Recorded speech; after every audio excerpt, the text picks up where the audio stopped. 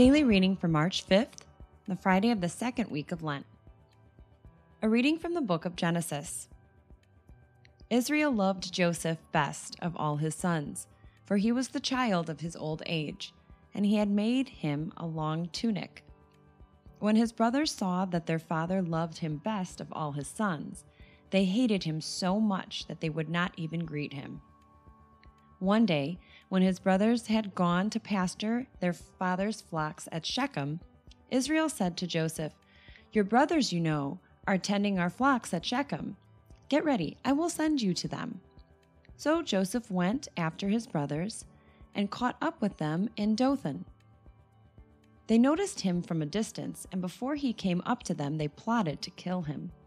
They said to one another, "Here comes that master dreamer. Come, let us kill him and throw him into one of the cisterns here. We could say that a wild beast devoured him. We shall then see what comes of his dreams." When Reuben heard this, he tried to save him from their hands, saying, "We must not take his life. Instead of shedding blood," he continued, "just throw him into that cistern there in the desert, but do not kill him outright." His purpose was to rescue him from their hands and return him to his father. So when Joseph came up to them, they stripped him of the long tunic he had on, and they took him and threw him into the cistern, which was empty and dry. Then they sat down to their meal. Looking up, they saw a caravan of Ishmaelites coming from Gilead, their camels laden with gum, balm, and resin, to be taken down to Egypt. Judah said to his brothers, "What is to be gained by killing our brother and concealing his blood? Rather, let us sell him to these Ishmaelites, instead of doing away with him ourselves. After all, he is our brother, our own flesh." His brothers agreed, and they sold Joseph to the Ishmaelites for 20 pieces of silver. The word of the Lord. Remember the marvels the Lord has done. When the Lord called down a famine on the land and ruined the crop that sustained them, he sent a man before them, Joseph, sold as a slave. Remember the marvels the Lord has done. They had weighed him down with fetters, and he was bound with chains, till his prediction came to pass, and the word of the Lord proved him true. Remember the marvels the Lord has done. The king sent and released him. The ruler of the prophets set him free. He made him lord of his house and ruler of his possessions. Remember the marvels the Lord has done. God so loved the world that he gave his only begotten Son, so that everyone who believes in him might have eternal life. A reading from the Gospel according to St. Matthew. Jesus said to the chief priests and the elders of the people, "Hear another parable. There was a landowner who planted a vineyard, put a hedge around it, dug a wine press in it, and built a tower. Then he leased it to tenants and went on a journey. When vintage time drew near, he sent his servants to the tenants to obtain his produce. But the tenants seized the servants, and one they beat, another they killed, and a third they stoned. Again he sent other servants, more numerous than the first ones, but they treated them in the same way. Finally, he sent his son to them, thinking, 'They will respect my son.' But when the tenants saw the son, they said to one another, 'This is the heir. Come, let us kill him and acquire his inheritance.' They seized him, threw him out of the vineyard, and killed him.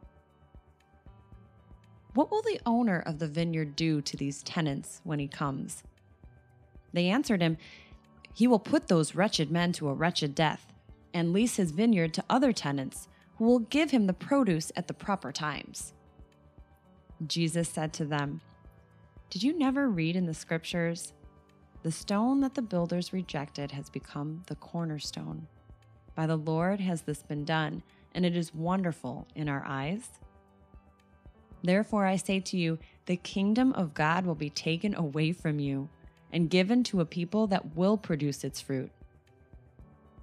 When the chief priests and the Pharisees heard his parable, they knew he was speaking about them. And although they were attempting to arrest him, they feared the crowds, for they regarded him as a prophet. The Gospel of the Lord.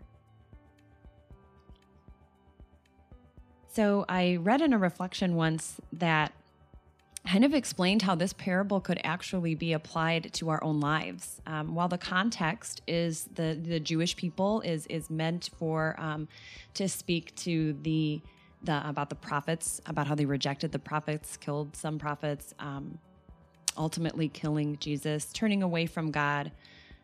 We could actually take this parable personally by looking at the vineyard as our own lives. You know, God gives us tools and talents needed to cultivate a life that He envisions for us. But He also gives us free will. And I don't know about you, but when I read a lot of these gospel passages, I like to really judge the Pharisees and the high priests, anyone that's throwing shade on Jesus, who question Him, who scoff at Him, and says, questions what He's saying. But I think, well, how do they not see He's God? How do they not how do they continue to challenge Him and root against Him? How do they continue to plot against Him? But if I were really honest with myself, I need to admit I do it too sometimes. I do it whenever I turn my back on God, whenever I turn away from what He wants me to do, whenever I sin, whenever I pick and choose which church teaching to follow, whenever I ignore the needs of others, whenever I am not cultivating the life God envisioned for me. Following Jesus is not easy. I need to accept that I will sometimes turn my back, but the great thing is I can always turn around, surrender to God, seek forgiveness, and really start to tend to the vineyard of my life the way the author of it intended.